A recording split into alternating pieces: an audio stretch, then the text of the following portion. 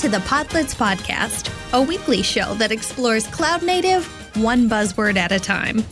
Each week, experts in the field will discuss and contrast distributed systems concepts, practices, trade-offs, and lessons learned to help you on your cloud native journey. This space moves fast, and we shouldn't reinvent the wheel. If you're an engineer, operator, or technically minded decision maker, this podcast is for you. All right. Hello, everybody, and welcome to episode 6 of the Kubelets podcast. Today, we are going to be discussing the concept of stateful and stateless and what that means in this crazy cloud native landscape that we all work. I am Josh Rosso. Joined with me today is Carlicia. Hi, everybody. We also have Duffy. Hey, everybody. Nicholas. Yo. And a newcomer to the podcast, we also have Brian. Brian, you want to give us a little intro about yourself? Hi, I'm Brian. I work at VMware. I do lots of community stuff, including chairing the KubeCon/Cloud Native Con. Awesome. Cool. All right, so we've got a pretty good cast this week, so let's dive right into it. I think one of the first things that we've been talking a bit about is, the concept of what makes an application stateful, and of course in reverse, what makes an application stateless. So maybe we could try to start by discerning those two. Maybe starting with stateless, if that makes sense. Does someone want to take that on? Well, I'm going to jump right in. I have always been a developer, as opposed to some of you or all of you who have system admin backgrounds. And the first time that I heard the stateless app, I was like, what? It's like, I'm talking about, that wasn't recent, okay? It was a long time ago, but it just like, that was a knot in my head. Like, why would you have a stateless app? Like, if you have an app, you're going to need states. Like, I couldn't imagine what that was. But of course, it makes total sense now. Like, that was also when we were more in the monolithic worlds. Actually, that's a good point. Before you go into that, it's a great point. Whenever we start with apps or we start developing apps, we think of an application. An application does everything. It takes input and it does stuff and it gives output. But now in this new world where we have lots of apps, big apps, small apps, we start finding that there's apps that only talk and coordinate with other apps. And they don't do anything else. They don't save any data. They don't do anything. And that's what we get into this thing called stateless apps. Apps don't have any type of data that they store locally. Yeah, it's more like when I envision in my head, like you said it brilliantly, Brian, it's almost like a process. Like when I started envisioning this world of stateless apps, to me, it was like, why do we even call them apps? Why don't we just call them a process? They're just like shifting data back and forth, but they're not. To me, at the beginning, apps were always stateless. They went together. I think frequently people think of applications that have only locally relevant stuff that is actually not going to persist to disk, but like may be held in memory or maybe only relevant to the type of connection that's coming through that application, also as stateless, which is interesting because there's still some state there, but the premise is that you could lose that state and not lose the functionality of that code. So something that we might want to dive into really quickly when talking about stateless and stateful apps, what do we mean by the word state? Because when I first learned about these things, that was what always screwed me up. I'm like, what do you mean state? Like Washington? Like, yeah, we got it right here. State. That's that word. State is one of those words that we use to sound smarter than we actually are. 95% of the time, and that's a number I just made up, when people are talking about state, they mean databases. Yeah. But, there's other types of state as well. If you maintain local cache that needs to be persistent, if you have local files that you're dealing with, like you're opening files, that's still state. Exactly. So state really is just that. It's just that data that must persist. Yeah, I agree with that definition. I think that state, whether it persisted to memory or persisted to disk or persisted to some external system, that's still what we refer to as state. All right, makes sense and sounds about like what I got from it as well. All right, so now we have this world where we talk about stateless apps and stateful apps. Are there even stateful apps? Like, do we call a database an app? If we have a distributed system where we have one stateless app over here, another stateless app over there, and then we have the database that's connected to the two of them, Are we calling the database a stateful app? Or is that whole thing, how do we call this? Yeah, the database is very much a state, is an app with state. Very much. Simplest definition, yeah. Yes, it's the epitome of a stateful app. But then you also have these apps that talk to databases as well. And they might have local data, like data that they start a transaction and then complete it, or they have a long distributed type transaction. So any apps that revolve around database, if they store local data, whether it's within a transaction or something else, they're still stateful apps. Yep. Anything that's going to modify input data or modify state that has to be persisted in some way, I think is a stateful app, even though I do think it's confusing because a lot of, as I said before, I think that there are a bunch of applications that we think of, like, not everybody considers Spark jobs to be stateful, right? Spark jobs, for example, are something that would bring data in, mutate that data in some way, produce some output, and then go away. And the definition there is that Spark would generally push the resulting data into some other external system. So it's interesting because in that model, right, Spark is not considered to be a stateful app because the Spark job could fail, go away, get recreated, pick up the pieces where it left off, or just redo that work until all of the work is done. And so in many cases, people consider that to be a stateless application. And that's, I think, like the crux, in my opinion, the crux of the confusion around what a stateful and stateless application is that people frequently, like, I think it's more about where you store what you mean by persistence, like, and how that actually realizes in your application. If you're pushing your state to an external database, is your application still stateful?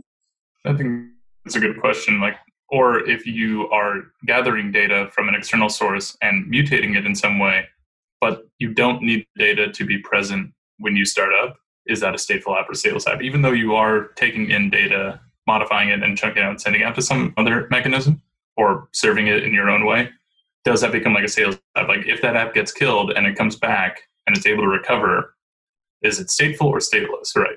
And that's a bit of a gray area, I think. Yeah, I feel like a lot of the customers I work with, if the application can get killed, even if it had some type of local state, right, they still refer to it as stateless usually, to me at least, when we talk about it, because they think, I can kind of restart this application and I'm not too worried about losing whatever it may have had. Let's say cached for simplicity, right? And I think that kind of leads us into an interesting question. We've talked a lot on this podcast about cloud native infrastructure and cloud native applications. And it seems like since the inception of cloud native, there's always been this push that, like, a stateless app is the best candidate to run or the easiest candidate to run. And I'm just curious if we could dive into that for a moment. Like, why in the cloud native infrastructure area has there always been this push for running stateless applications? Why is it simpler? Those kind of things. Well, before we dive into that, we have to realize, and this is just a problem with our whole ecosystem, this whole cloud native, we're very hand wavy in our descriptions for things. There's a lot of ambiguous descriptions, and state is one of those. So just keep that in mind, that when we're talking today, we're really just talking about these things that store data, and when that's the state. So just keep that in mind as you're listening to this. But when it comes to distributed systems in general, the easiest system is a system that doesn't need coordination with any other system. And if it happens to die, that's okay. We can just restart it. So people like to start there. It's the easiest thing to start with. Yeah, that's basically what I was going to say. Like, if your application needs to tie into other applications, it becomes significantly more complicated to, like, implement it, at least for your first time in a new system. So, like, these small applications that they don't care about anybody else, they just take in data or not, they just do whatever. Those are super easy to start with because you're just like, here, start this up. Who cares? Like, whatever happens, it happens. That could be a good boundary to define. I don't want to jump back too far, but to define what is a stateless app, to me, is part of a system. And does it depend for it to come back up? Does it depend on something else that has states? I'll give you an example. I can give you a good example of a stateless app that we use every day, every single one of us. None of us own it on this call, but when you search Google, you go to google.com and you go to the bar and you type in a search. What's happening is there is a service at the beginning that collects that search, and it federates the search over many different, probably clusters of computers, so they can actually do the search concurrently. That app that actually coordinates that work is a stateless app, most likely. And all it does is just splits it up and allows more CPUs to do the work. So probably if it goes away, probably not a problem. We probably have 10 more of them. That's what I consider stateless. It doesn't really own any of the data. It's the coordinator. Yeah, and when if it goes down, it comes back up. It doesn't need to reset itself to the state where it was before. So it can truly be considered stateless because it can just, okay, I reset. I'm starting from the beginning, from this like clear state. Yes, that's a good summary of that. Because another way to think about stateless in state, like what makes an app stateful app, does it have to be combined, or like deployed and shipped together with the part that maintains the state? That's a more clear-cut definition. Then that app is definitely a stateful app. What we frequently talk about in like the cloud native space is like if you know that you have a stateless app, if you can just create 20 of them and not have to worry about the coordination of them, right? They are all workers. They're all going to take input. You can spread the load across those 20 in an identical way and not worry about which one you landed on. That's a stateless application. A stateful application is a very different thing. You have to have some coordination. You have to say, how many databases can you have on a back end, right? And because you're persisting data there, you have to be really careful about that you only write to the master database or to the writing database, right? And you could read of any other members of that database cluster, that sort of stuff, right? It might seem that we are going so deep into this like differentiating between stateful and stateless, but this is so important because clusters are usually designed to be ephemeral. So ephemeral means obviously they die down, they're brought back up, the nodes, and you should worry as least as possible with the state of things. And then going back to what Josh was saying, when we are in this cloud native world, usually we are talking about stateless apps, stateless workloads, and then we're going to talk about what workload means. But then if that's the case, where are the stateful apps? Like we have this division that the stateful apps live outside the cloud native worlds. How does it work? Is it supposed to work? No. This is the question that keeps a lot of people employed. Yep. Making sure my state is available when I need it. Or actually, you know what? I'm not going to even use that word state. Making sure my data is available wherever I need it and when I need it. I don't want to go too deep in right now, but this is actually a huge problem in the Kubernetes community in general. And we see it because there's been lots of advice given. Don't run things like databases in your clusters. This is why we see people taking the ideas of Google Spanner and like in CockroachDB and actually going through a lot of work to make sure that you can run databases in Kubernetes clusters. The interesting piece about this is that we're actually to the point where we can run these types of workloads in our clusters, but with the caveat, big star at the end, it's very difficult and you have to know what you're doing. Yeah, and I want to dovetail on that, Brian, because it's something that we see all the time. Like I feel like when we first started setting up, let's call them clusters, but in our case, it was Kubernetes, right? We always saw that data level always being delegated to, like if you were in Amazon, some service that they hosted and so on. But now I think more and more of the customers that at least I'm seeing, I'm sure Nicholas and Duffy too, they're interested in doing exactly what you just described. Cockroach is an example I literally just worked with recently. And it's just interesting how much more thoughtful they have to be about their cluster operations. Going back to what you said, Carlicia, it's not as easy as just like trashing a cluster and instantiating a new one anymore like they're used to. They need to be more thoughtful about keeping that data integrity intact through things like upgrades and disaster recovery. Another interesting point to me, kind of to your point, Brian, is that frequently people are starting to have conversations and concerns around data gravity, which means that I have a whole bunch of data that I need to work with, right? Like these Spark jobs that I mentioned earlier. And I need to basically put my compute where that data is. Now, whether I store that data inside the cluster and use Kubernetes to manage it, or whether I just have to make sure that I have some way of bringing up compute workloads close to that data, it's actually kind of introducing a whole new layer to this whole thing. Yeah, and a whole new layer of work and a whole new layer of complexity, because that's actually, the crux of all this. It's like where we slide the complexity to. But this is interesting, and I don't want to go too far into this one, definitely. And this is why we're seeing more people creating operators around managing data. Like I've seen operators for bringing databases up inside of Kubernetes.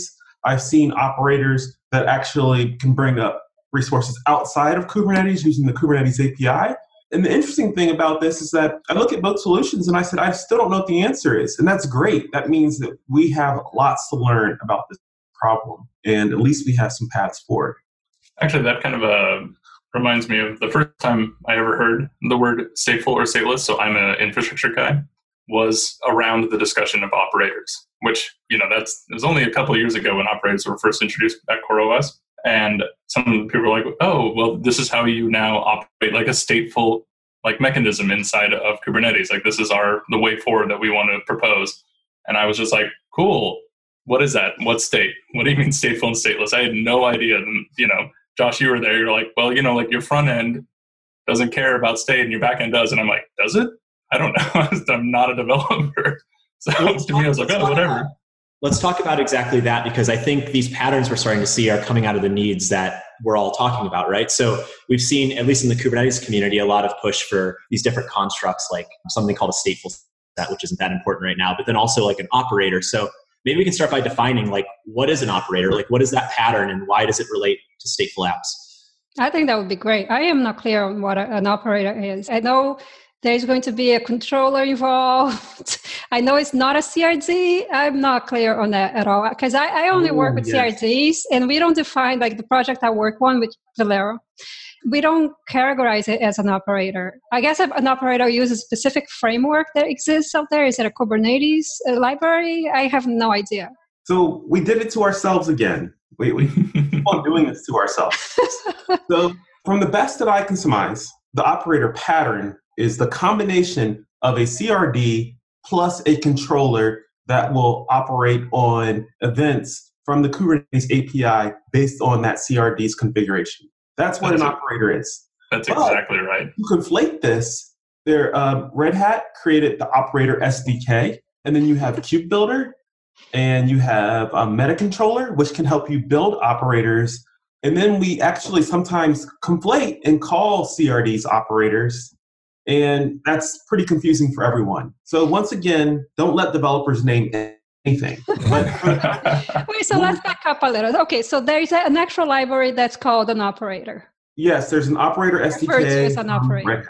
Okay. Yes. Right. I heard that. Okay, great. So, but the word operator because if you are developing an app for Kubernetes, if you're extending Kubernetes, you might not use CRDs, but if you are using CRDs, you need a controller, right? Because how will you do actions? So then every app that has a CRD, because the alternative to having CRDs is just using the API directly without creating CRDs to reflect your resources. Mm-hmm. So if you're creating CRDs to reflect your resources, you need controllers. So all of those apps that have CRDs are operators. Yep. Yeah. Valero is an operator. What is not an operator? How can you extend Kubernetes and not be qualified as an operator? Well, there is a way. You can actually just create a CRD and use the CRD for data storage, store states. And you can actually query the Kubernetes API for that information. You don't need a controller, but we couple them with controllers a lot to perform action based on that state. We've saved to etcd. Duffy. I want to back up just for a moment and talk about the controller pattern and what it is, and then go from there to operators, because I think it makes it easier to get in your head. So control pattern is effectively a way to understand desired state and real state and provide some logic or business code or that will allow you to converge those two states, right? Your actual state and your desired state. And this is a pattern that we see used in almost everything within a distributed system. It's like within Kubernetes, within most of the kind of more interesting systems that are out there, this control pattern describes a pretty good way of actually managing application flow across distributed systems. Now, operators, when they were initially introduced, we were talking about that this is a slightly different thing. So operators, when we introduced the idea, came more from the operational burden of these stateful applications, like things like databases and those sorts of stuff. And with the database, like etcd, for example, you have a whole bunch of operational and runtime concerns around managing the lifecycle of that system, right? How do I add a new member to the cluster? What do I do when a member dies? How do I action, right? Right now, that's somebody like myself waking up at 2 a.m. and working through a run book to basically make sure that that service remains operational through the night. But the idea of an operator was to take that control pattern that we described earlier and make it wake up at 2 a.m. to fix this stuff, right? We're going to actually codify the operational knowledge of managing the burden of these stateful applications so that we don't have to wake up at 2 a.m. and do it anymore. Nobody wants to do that.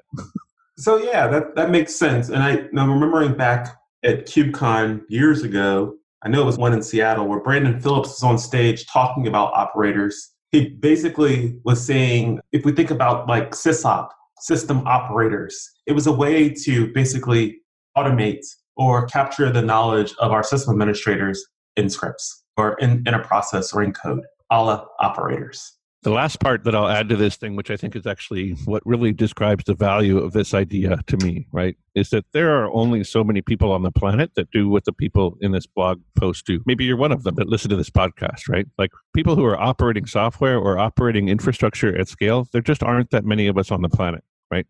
And so as we add more applications, as more people adopt this cloud native regime or start, coming to a place where they can crank out more applications more quickly, we're going to have to get to a place where we are able to automate the burden of managing those applications because there just aren't enough of us to be able to support the load that is coming. Like there just aren't enough people on the planet that do this to be able to support that. And so that's the thing that excites me most about the operator pattern is that it gives us a place to start. It gives us a place to actually start thinking about managing that burden over time. Because if we don't start changing the way we think about managing that burden, we're going to run out of people. We're not going to be able to do it. Yeah, so it's interesting with stateful apps. We keep kind of come back to stateful apps because stateful apps are hard and stateless apps are easy.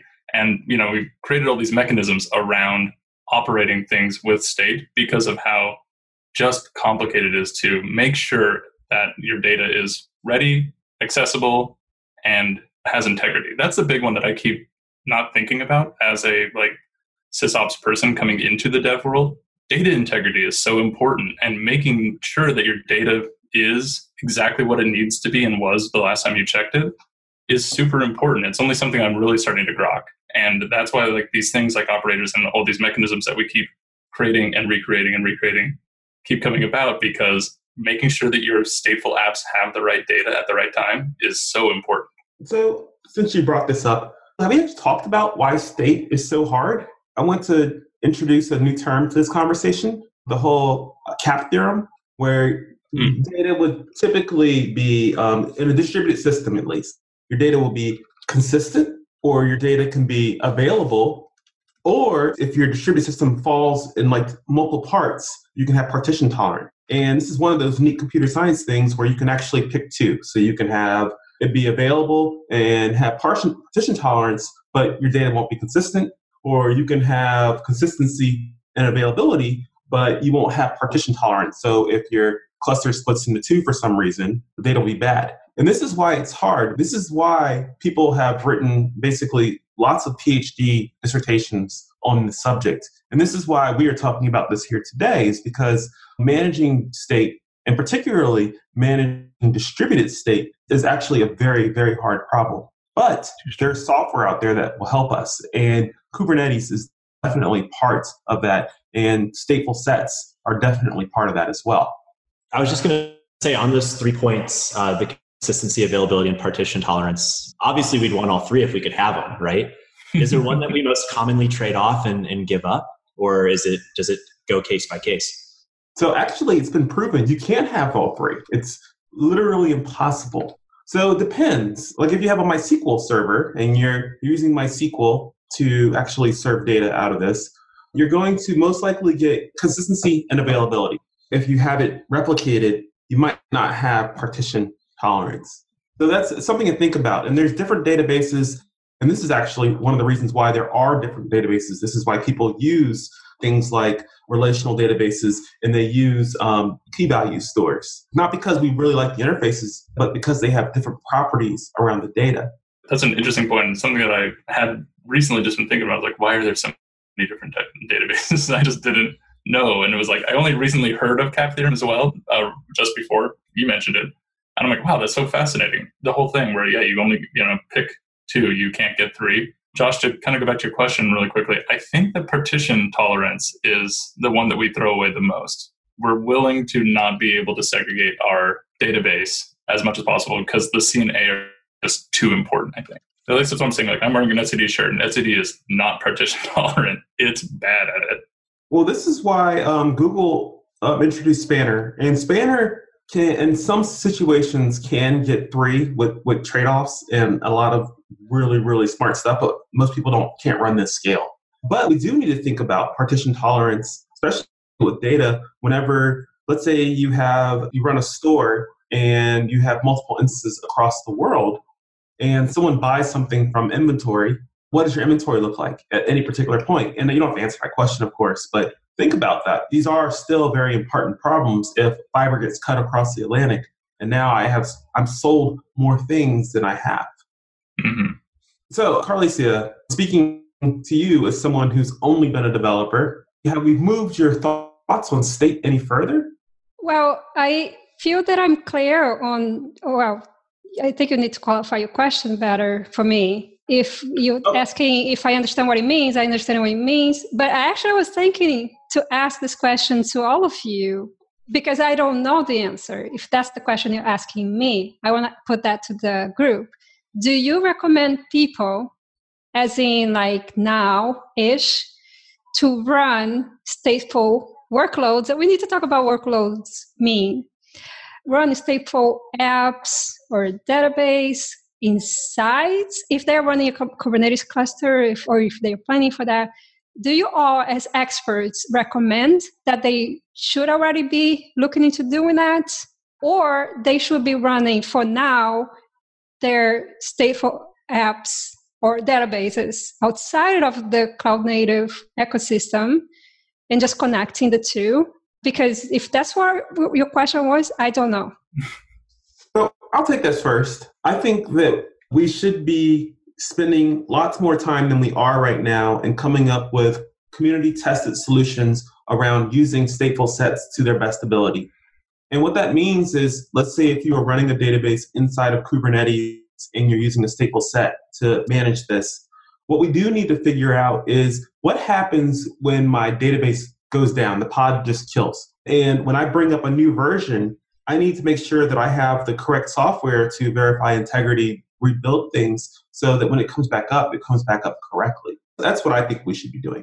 Yeah, and for me, I think with working with customers, at least Kubernetes-oriented folks, when they're trying to introduce Kubernetes as their orchestration part of their overall platform, I'm usually just trying to kind of meet them where they're at.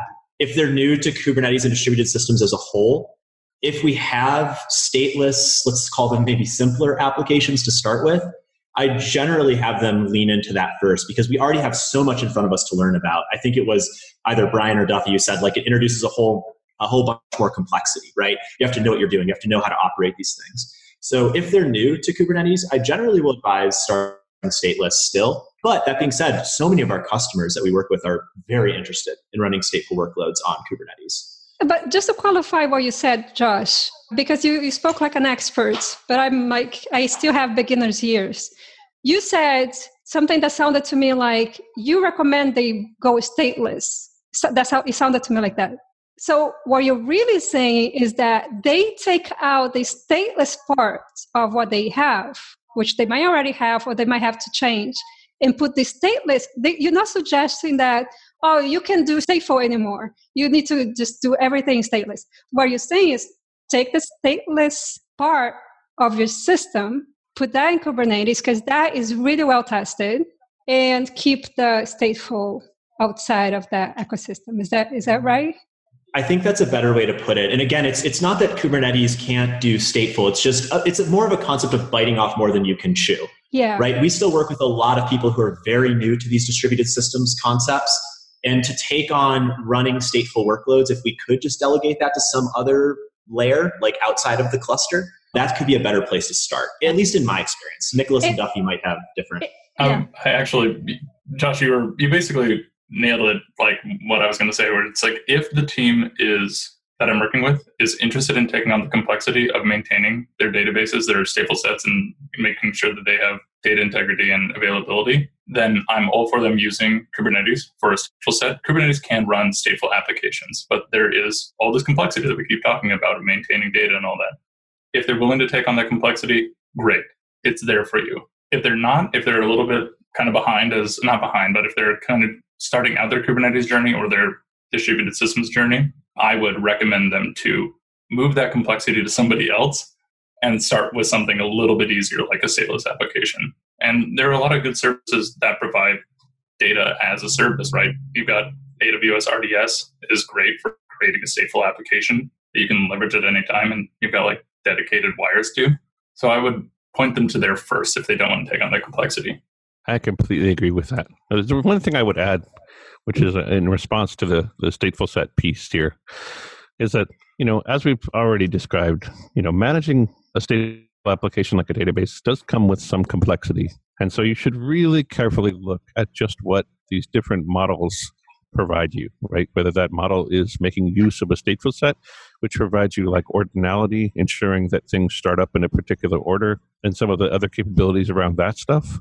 But it won't, for example, manage some of the complexity. Like it won't, a stateful set won't, for example, try and issue a command to the new member to make sure that it's part of an existing database cluster. It won't manage that kind of stuff, right? So you have to really be careful about the different models that you're evaluating when trying to think about how to manage a stateful application like a database.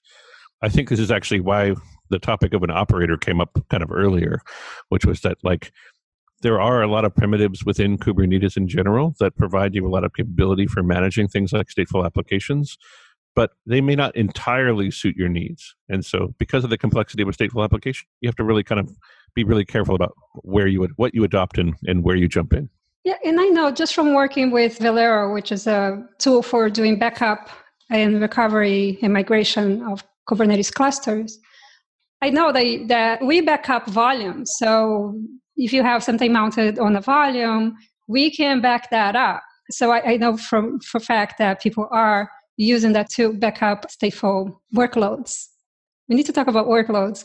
But in any case, one thing I think one of you mentioned is that you definitely also need to look at backup and recovery strategy, which is ever more important if you're doing stateful workloads. Yeah, I would say that's the only time it's important. If you're doing stateless, who cares? So have we defined what a workload is? Yeah, but let me say something. So yeah, I think we should do an episode on that. Maybe not. We should do an episode on GitOps type of thing, infra related things, because even though things are stateless, but I don't want to get into it. Your cluster will change states. You can recover it and stuff from a fresh version, but as it goes through a life cycle, it will change states, and you might want to keep that state. I don't know. I am not the expert in that area, but let's talk about workloads, Brian. Okay, let me start talking about workloads. I never heard the term workload until I came into the cloud native world. And that was about a year ago, or when I started looking into this space more closely, maybe a little bit before a year ago. And it took me forever to understand what a workload was. Now I understand, especially today, we were talking about it a little bit before we started recording. So let me hear from you all what it means to you. So this is one of those terms, and I'm sure if I go ask any ex-Googlers about this, they'll probably agree. This is a Google term that we actually have zero context about why it's a term. I'm sure we could ask somebody and they would tell us. But workloads, to me personally, are anything that ultimately creates a pod. So deployments create replica sets, create pods. That whole thing is a workload. That's how I look at it. So before there were pods, were there workloads? Or is a workload like a new thing that came along with pods? Well, once again, these words don't make any sense to us because they're Google terms. I think that a pod is part of a workload, like a deployment is part of a workload, like a replica set is part of a workload. Workload is the term that encompasses that entire set of objects. I think of a workload as a subset of an application. So when I think of an application or a set of microservices, I might think of each of the services that make up that entire application as a workload. And I think of it that way because that's generally how I would divide it up, to Brian's point, into different deployments or different stateful sets or different, that's that sort of stuff, right? And thinking of them each as their own autonomous piece, and all together they form an application. Yeah, that's my take on it. Yeah, to connect to what Brian said, deployments will always run in a pod, which is super confusing if you're not looking at these things, just so people understand, because it took me forever to understand that. The connection between, a workload, a deployment, and a pod. So pods contain, if you have a deployment that you're going to ship to Kubernetes, I don't know if ship is the right word, you're going to run on Kubernetes, that deployment needs to run somewhere in some artifact, and the artifact is called a pod. Mm-hmm. Yeah, kind of on going back to what Duffy said really quickly, a workload to me was always a process, kind of like not just a pod necessarily, but like whatever it is that you're like, I just need to get this to run, whatever that is. To me, that was always a workload, but I think I'm wrong. I think I'm oversimplifying it. But I'm just like, whatever your process is. Yeah, I would give you, the reason why I would not say that is because a pod can run multiple containers at once, which ergo is multiple processes. So Damn, you're right. That's why I say it that way. Oh, you changed my mind. The reason I bring this up, and this is probably a great idea for a future show, is about all the jargon and terminology that we use in this land that we just take as everyone knows it, but we don't all know it, and it would just be a great conversation to have around that. But the reason I was bringing up the whole workload thing is because when we think about workloads, and then you can't have state without workloads, really. And I just wanted to make sure that we tied those two things together. Why can you not have state without workloads? What does that mean? Well, the reason you can't have state without workloads is because something's going to have to create that state. Whether that workload is running in or out of the cluster, something's going to have to create it. It just doesn't come out of nowhere. So that goes back to what Nick was saying, that he thinks a workload is a process.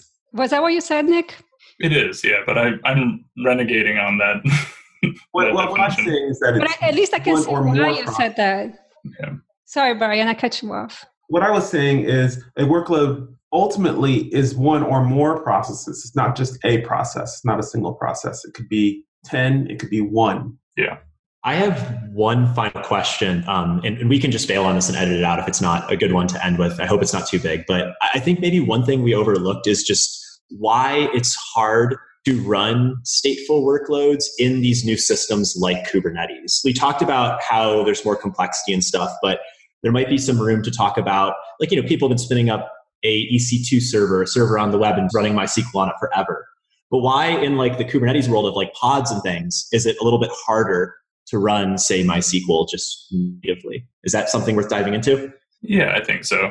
I would say that for things like stateful applications like databases particularly, they are less resilient to outages. And while Kubernetes itself is dedicated to, or most container orchestrations, but Kubernetes specifically, are dedicated to running your pods continuously as long as they will, that it is still somewhat of a shifting landscape. You do have priority and preemption. And if you don't set those things up properly, or if there's just a total failure of your system at large, your stateful application can just go down at any time. And then how do you reconcile the outage data, whatever data that might have gotten lost, those sort of things become significantly more complicated in an environment like Kubernetes, where you don't necessarily have access to a command line to run the commands to recover as easy. You may not, that is to say.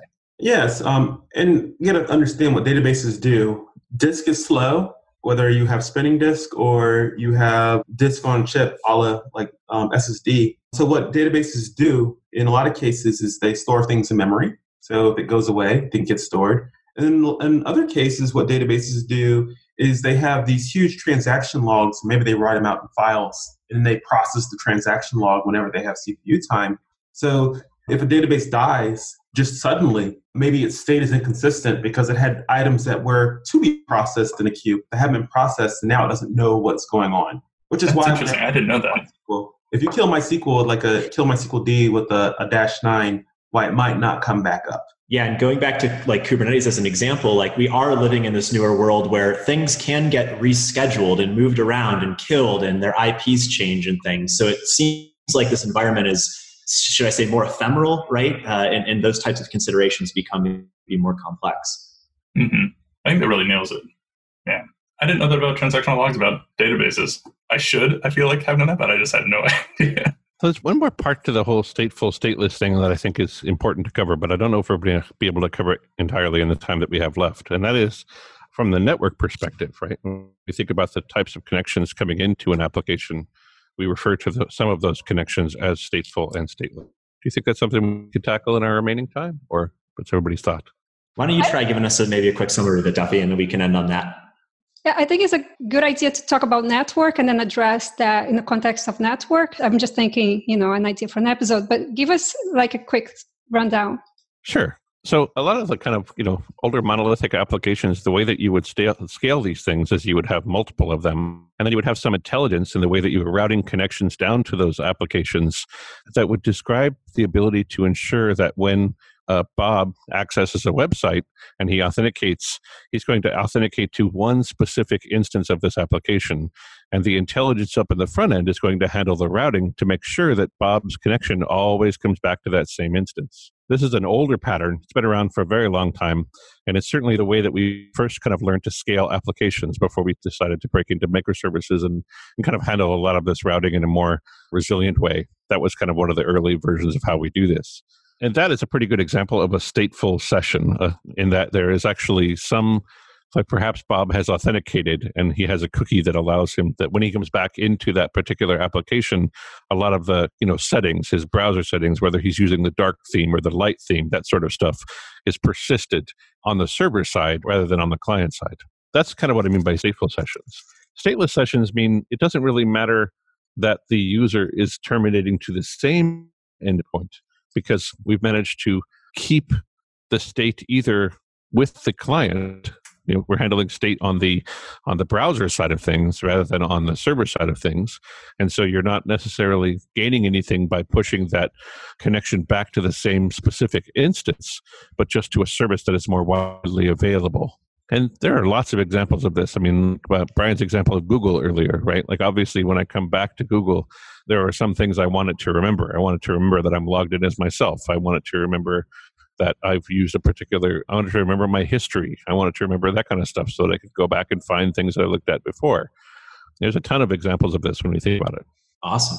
All right, everyone. So thank you for joining us in episode 6, Stateful and Stateless. Signing off, I'm Josh Rosso, and going across the line, thank you, Nicholas Lane. Thank you so much. This was really informative for me. Carlicia Campos. This is a great conversation. Bye, everybody. Our newcomer, Brian Lyles. Until next time. And Duffy Cooley.